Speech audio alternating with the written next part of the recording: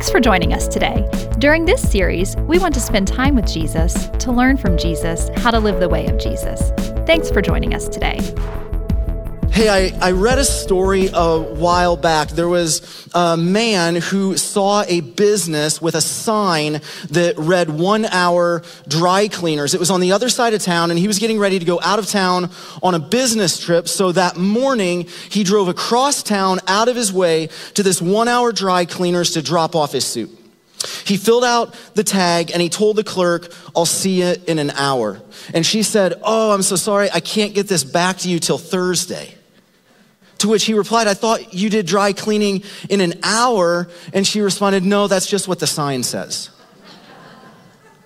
I'm sure he left disappointed, and I bet he never frequented that business again. And as followers of Jesus, that illustration is so important, because if, like the dry cleaner, we say one thing, but in reality, our lives are not becoming more and more like the one we follow, then it discredits our witness. Our walk needs to match our talk. And listen, we're the furthest thing from perfect here. We're not perfect at all, but our vision here at Cherry Hills is to see people of every generation giving themselves fully to the way of Jesus and his mission. And I don't know if you're sensing this, but we're sensing this on staff and in leadership, that God is working in our church family. He is doing something. The Holy Spirit is moving and shaping us to become more like Jesus, to go deeper, to influence the way we think and the way we act, the way we use our time, our money, and our resources. And he is shaping us to be others-centered, guiding how we speak to others, how we treat others, how we serve others, how we honor others. We sense this is happening, and we want to lean into that and join God where he's working. So we're going to be spending a majority of this year in the Gospel of Mark, because something happens. Pastor Gary used to say this: something happens when we spend time with Jesus.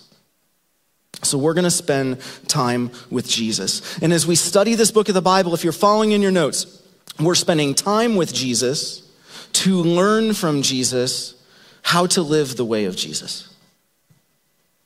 So I want to invite you to open your Bibles for the first time in this series to the Gospel of Mark. Mark can be found about 2/3 of the way back in your Bibles. It is in the New Testament, the second gospel. If you don't know where it is, go to the table of contents. That's your best friend. Don't be embarrassed to do that. If you don't have a Bible, we have black Bibles in the seat back in front of you. You can use one of those. Mark chapter 1 can be found on page 812 of those Bibles. And if you don't own a Bible, take that home with you. We want everybody to have a copy of God's word. So since we're going to be spending so much time in this book, we want to spend just a little bit of time understanding what it is we're reading. We need some background information on this Gospel of Mark. So here we go. If you're following in your notes, Mark was the first New Testament gospel to be written. It was the first New Testament gospel to be written, and it was actually used by Matthew and Luke as they wrote their gospels. It's the shortest of the 4 gospels. It's action-packed. Mark shares more about what Jesus does than what Jesus teaches, so the pace is fast. The word immediately is used 41 times, and it propels the narrative forward with urgency and speed. Mark was the first New Testament gospel to be written, and if you're following your notes, it was authored by a man named John Mark. And though never mentioned by name in this book, we do know a little bit about him from Scripture.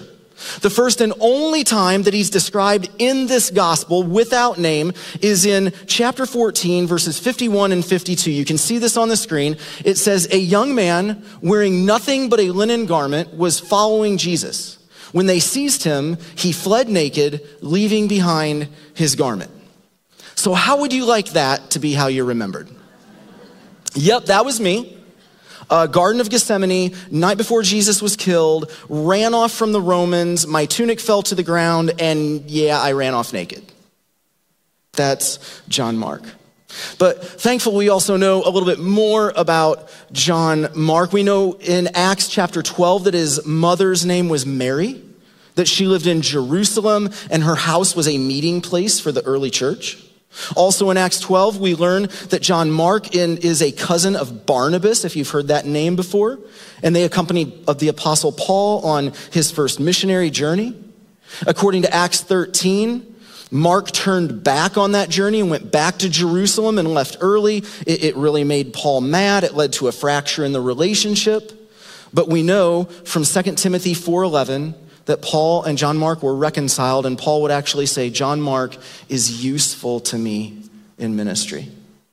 But perhaps the most important description of Mark is given by Peter in the book of 1 Peter chapter 5, verse 13. Peter is closing his letter to the churches in Asia Minor, and he wrote these words. You can see it on the screen. She who is in Babylon, chosen together with you, sends you her greetings, and so does my son Mark. It's believed that Mark was a traveling companion of Peter, taking the gospel around the Roman world, and their relationship became so close that Peter referred to Mark with the affectionate term, my son. Right? I can imagine Peter and Mark walking dusty roads from city to city, and Peter sharing stories about Jesus, and Mark saying like, tell me that one again. Tell me the one where he walked on the water. Tell me the one where he healed the blind man. Tell me the one where he multiplied the fishes and the loaves. Tell me that one again. And that's why, if you're following in your notes, the Gospel of Mark has also been referred to as the memoir of Peter. These are the recollections of Peter as told to John Mark. And it's believed that this Gospel of Mark, if you're following your notes, was written to the church in Rome, somewhere between 64 and 68 AD, just 30 years after the death and resurrection of Jesus. And we need to understand what it was like being a follower of Jesus in Rome during the mid to late 60s, because it influenced Mark's writing, and it's going to come up again and again as we walk through this gospel. Being a Christian in Rome meant being part of a distinct minority. Rome was filled with false gods, and the highest little g god to be honored was the emperor, because he was the living God in their presence. And the emperor at the time of this book was named Nero. And in 64 AD, he set fire to Rome in order to build a new city according to his liking. And in order to squash the rumors that he set the fire and to get rid of this group of people that he detested, he blamed the Christians for the fire, and the mass arrest and persecution of Christians began. We're told by a historian named Tacitus, you can see this on the screen, he recorded that every sort of derision was added to their deaths. They were wrapped in the skins of wild beasts and dismembered by dogs. Others were nailed to crosses. Others, when daylight failed, were set afire to serve as lamps by night. So nearly 20 years ago, I sat at an outdoor restaurant in Rome, overlooking Nero's gardens. And you can see a picture of this. This is what I saw. And I remember talking to Sarah, my wife, about our brothers and sisters who followed Jesus and their devotion to him. And it was surreal to sit there and think, as the sun went down and the street lamps came on, that in that garden across the street, Christians were burned so the emperor could provide light for his evening parties. If you were a follower of Jesus in Rome in the 60s, you stood out and you were singled out for terrible persecution. So it's no surprise, if you're following in your notes, that Mark gives special attention, more than any other of the Gospels, to the issues of persecution, the cost of discipleship, and martyrdom, the willingness to die for following Jesus. And to encourage these followers of Jesus, as we make our way through Mark's gospel, we'll see two main themes emerge. Steve writes about more of these in the Bible study, but two main themes over and over again. Theme one, if you're following in your notes, to present a clear picture of Jesus. Mark wants to know that Jesus is the Savior, the Messiah, the Christ or the anointed one, the Son of God. Only 2 stories in the entire gospel feature someone other than Jesus, and those both feature John the Baptist talking about Jesus. Mark writes to let us know that Jesus is the king, but he's a king that looks different than any other king. He would be a king who served others, suffered, died, and rose again, and a king whose kingdom never ends. Mark presents a clear picture of Jesus, and we'll see that as we study together. He wanted these followers of Jesus to keep their faith because following Jesus was worth it. And then the second theme that he's going to pull out again and again, if you're following in your notes, is to present a clear picture of faithful discipleship. Mark wants us to know the demands of following Jesus, the cost of following Jesus, the reward of following Jesus. Make no mistake about it, Jesus is the main character, but Mark continually focuses on the disciples. He goes back to them all the time, and he shows how they struggle with a variety of challenges like selfishness, pettiness, short-sightedness, indecision, fear, faithlessness. Aren't you thankful that we're given these real-life descriptions of the first followers of Jesus? It gives me great hope when I mess up. And it's why this book is so important and prescient for us today, because we need to be reminded what it means to follow Jesus and live the way of Jesus. So with all of that in mind, we're going to look at just one verse today, a verse that is so rich and so important. It's Mark chapter 1, verse 1. And in the gray box in your notes, I've put that in the ESV first and the NIV second. We're going to read both of those together. So let's read the first translation, the ESV, together. Full voice, it says, "The beginning of the gospel of Jesus Christ, the Son of God." And then let's read the NIV. "The beginning of the good news about Jesus, the Messiah, the Son of God." If you open up any other book today, you'll find a number of things inside the front cover, right? You'll see a title page, a copyright page, a dedication page, a table of contents, a preface, an introduction, and then you come to chapter 1. Ancient writers did not have that luxury. Paper was scarce and expensive, but they did try to alert the reader to the scope of the work with a title or introductory phrase, and that's what verse 1 does for us. Mark starts with the words, "the beginning," which recalls Genesis 1:1. Mark is communicating that something new has occurred. Something new has broken in. It's the idea that something new is being launched. Remember, this is the first gospel to be written, and it is about a new beginning. If you're following in your notes, Mark is announcing a new beginning, an event after which the history of the world will never again be the same. This is the beginning of the gospel of Jesus Christ, the Son of God. The beginning of the gospel. If you're following in your notes, the word gospel means a proclamation of good news or joyful tidings. The word gospel was not originally a religious word, and it wasn't a literary genre like we know it is today. It was used in the Roman world centered around the emperors, right? We said they were considered gods. And the Greek term gospel was used at the time of the Roman Empire to herald the good news of the arrival of a kingdom and the arrival of a king. Let me give you just one example. I want to put a picture up for you.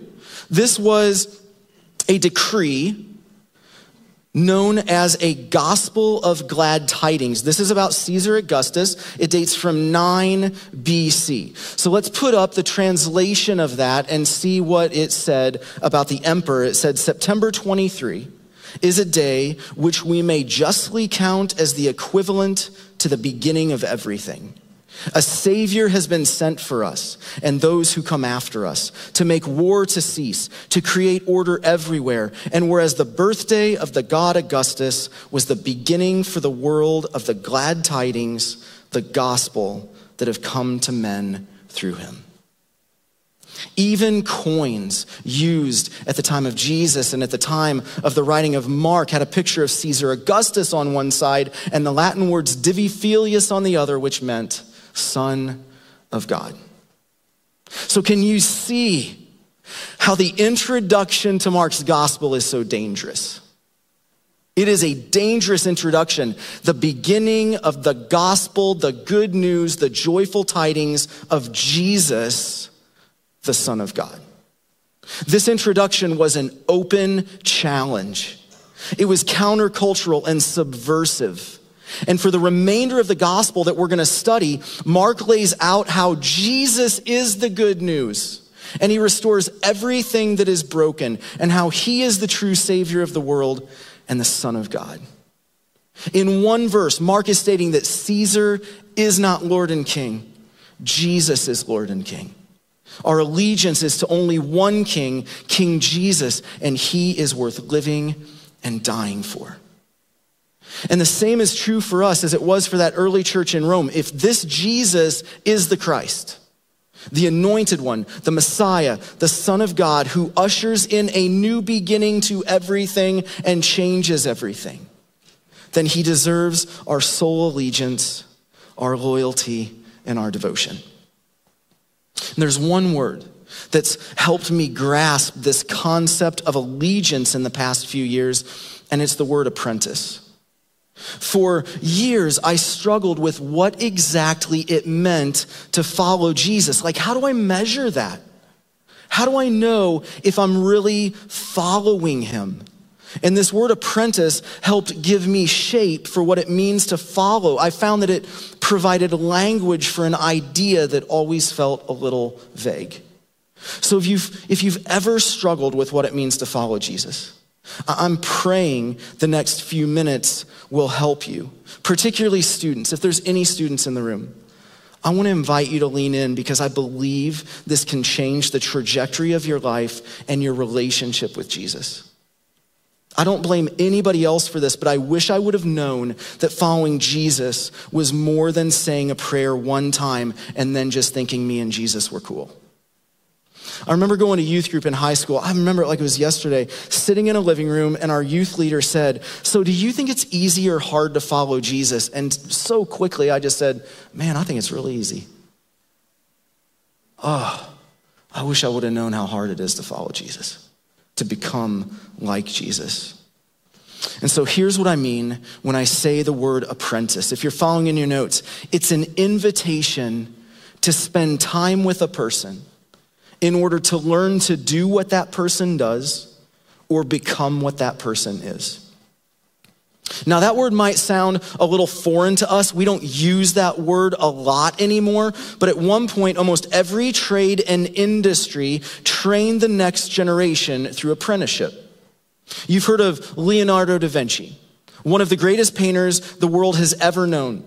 He became an apprentice at age 14 in Florence, Italy, to the leading painter in Florence.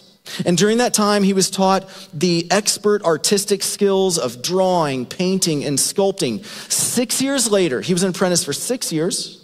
6 years later, he was admitted to the Master Guild of Painters in Florence, but he remained an apprentice for another 3 years. And then he began helping his mentor paint his paintings.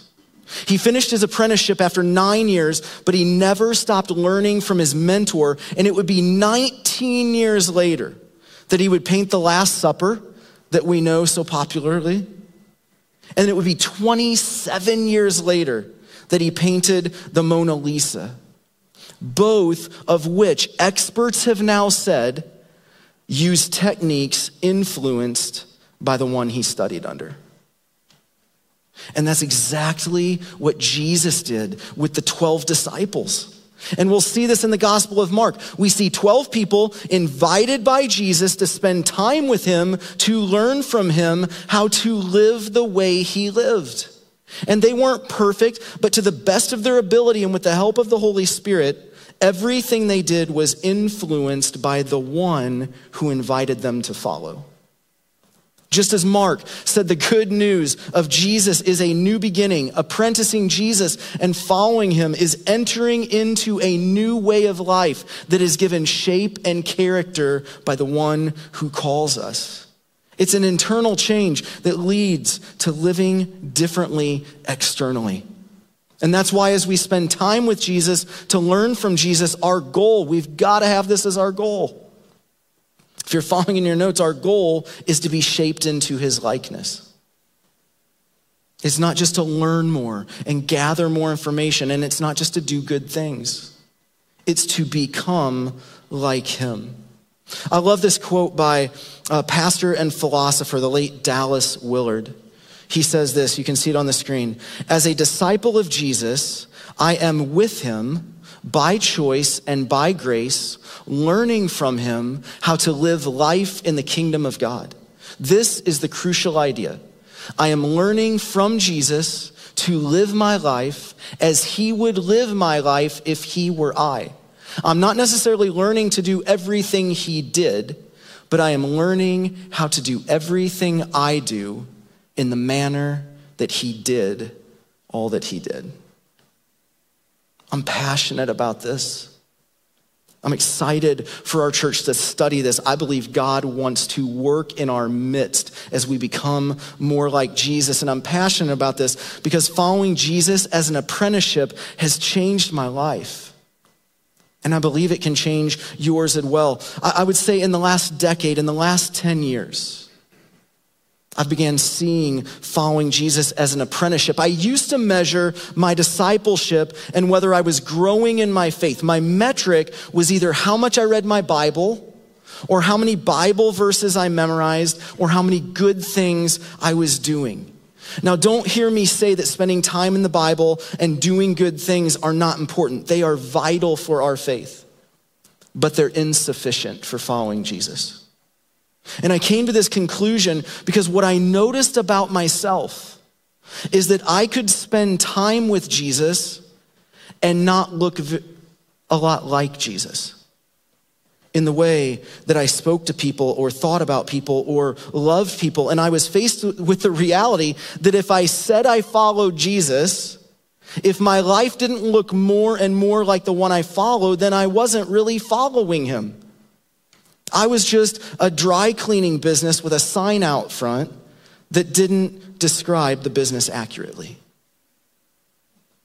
I'm now convinced that in addition to studying the words of Jesus and the works of Jesus, we need to live the way of Jesus. So before stepping into leadership last year, I went to some counseling. And the counselor pushed me to define what I was created for, what makes me come alive, what do I want to give myself to? And I just want to share with you what I wrote after a few sessions. I wrote, to help lead a church that practices the way of Jesus, to see people formed in the way of Jesus, to create a community of followers of Jesus that seek to become like Jesus in every area of their life. This matters because reaching people to follow Jesus depends on people who give themselves fully to Jesus. That's what I'm going after. And that's what I want to invite you into, to follow Jesus with everything you have so that we can share the good news of Jesus with as many people as we can. So as we begin this study in the Gospel of Mark, let me leave you with two questions today. Two questions. First one, if you're following on your notes, will I apprentice Jesus? Will I apprentice Jesus? Will you apprentice Jesus? And the second question that follows that is, what is the first step or the next step? What is your response to this invitation? And I want to invite you to put your notes away and just sit back for a minute as I talk to you about what a next response might be in your life. If today is the day that you want to follow Jesus, this can be the day you take the first step to apprentice Jesus and recognize him as your Savior. You can follow him and accept his free gift of forgiveness. You can do that today and even be baptized next Sunday. You can experience the new beginning that we've talked about today. And if you're ready to take that first step, I do want you to know this. Not all of your problems will magically disappear. And your life will not be perfect. That did not happen for the people who were part of the church in Rome, and it doesn't happen for us. But like those early apprentices of Jesus, you can know his peace in the midst of pain. You can know his joy in the midst of discouragement, and you can know his love in the midst of loneliness. Following Jesus does not remove our trials and our heartaches, but it provides us with a hope that can't be taken away. For someone here or someone watching online, your first step today might be the day that you make the decision to follow and apprentice Jesus. Or maybe you've taken that first step. And your next step is becoming more like Jesus in every area of your life, a whole life steward. Maybe that means scheduling intentional time to be with Jesus in his word and prayer like we began the year doing.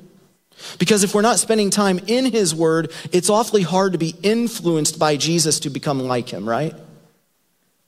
Or maybe your next step is moving beyond knowledge and good works. Like me, that's been your measurement. And maybe there's an area of your life that doesn't look like Jesus yet.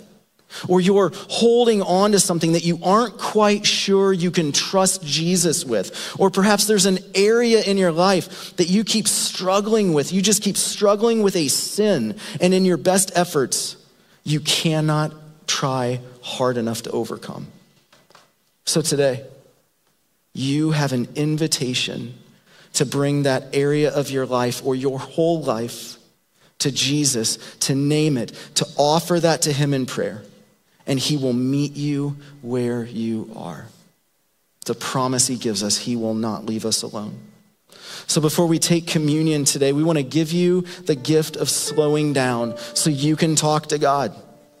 And I want to invite you to name where you are. Where are you? Are you ready to take a first step? Or do you need to take a next step? Where are you? Name where you are and ask him to guide your first step or your next step in apprenticing him. What is the Holy Spirit saying to you today? Just take a moment and talk with the Lord. Thanks for joining us today. If you'd like more information, visit cherryhillsfamily.org or find us on Facebook.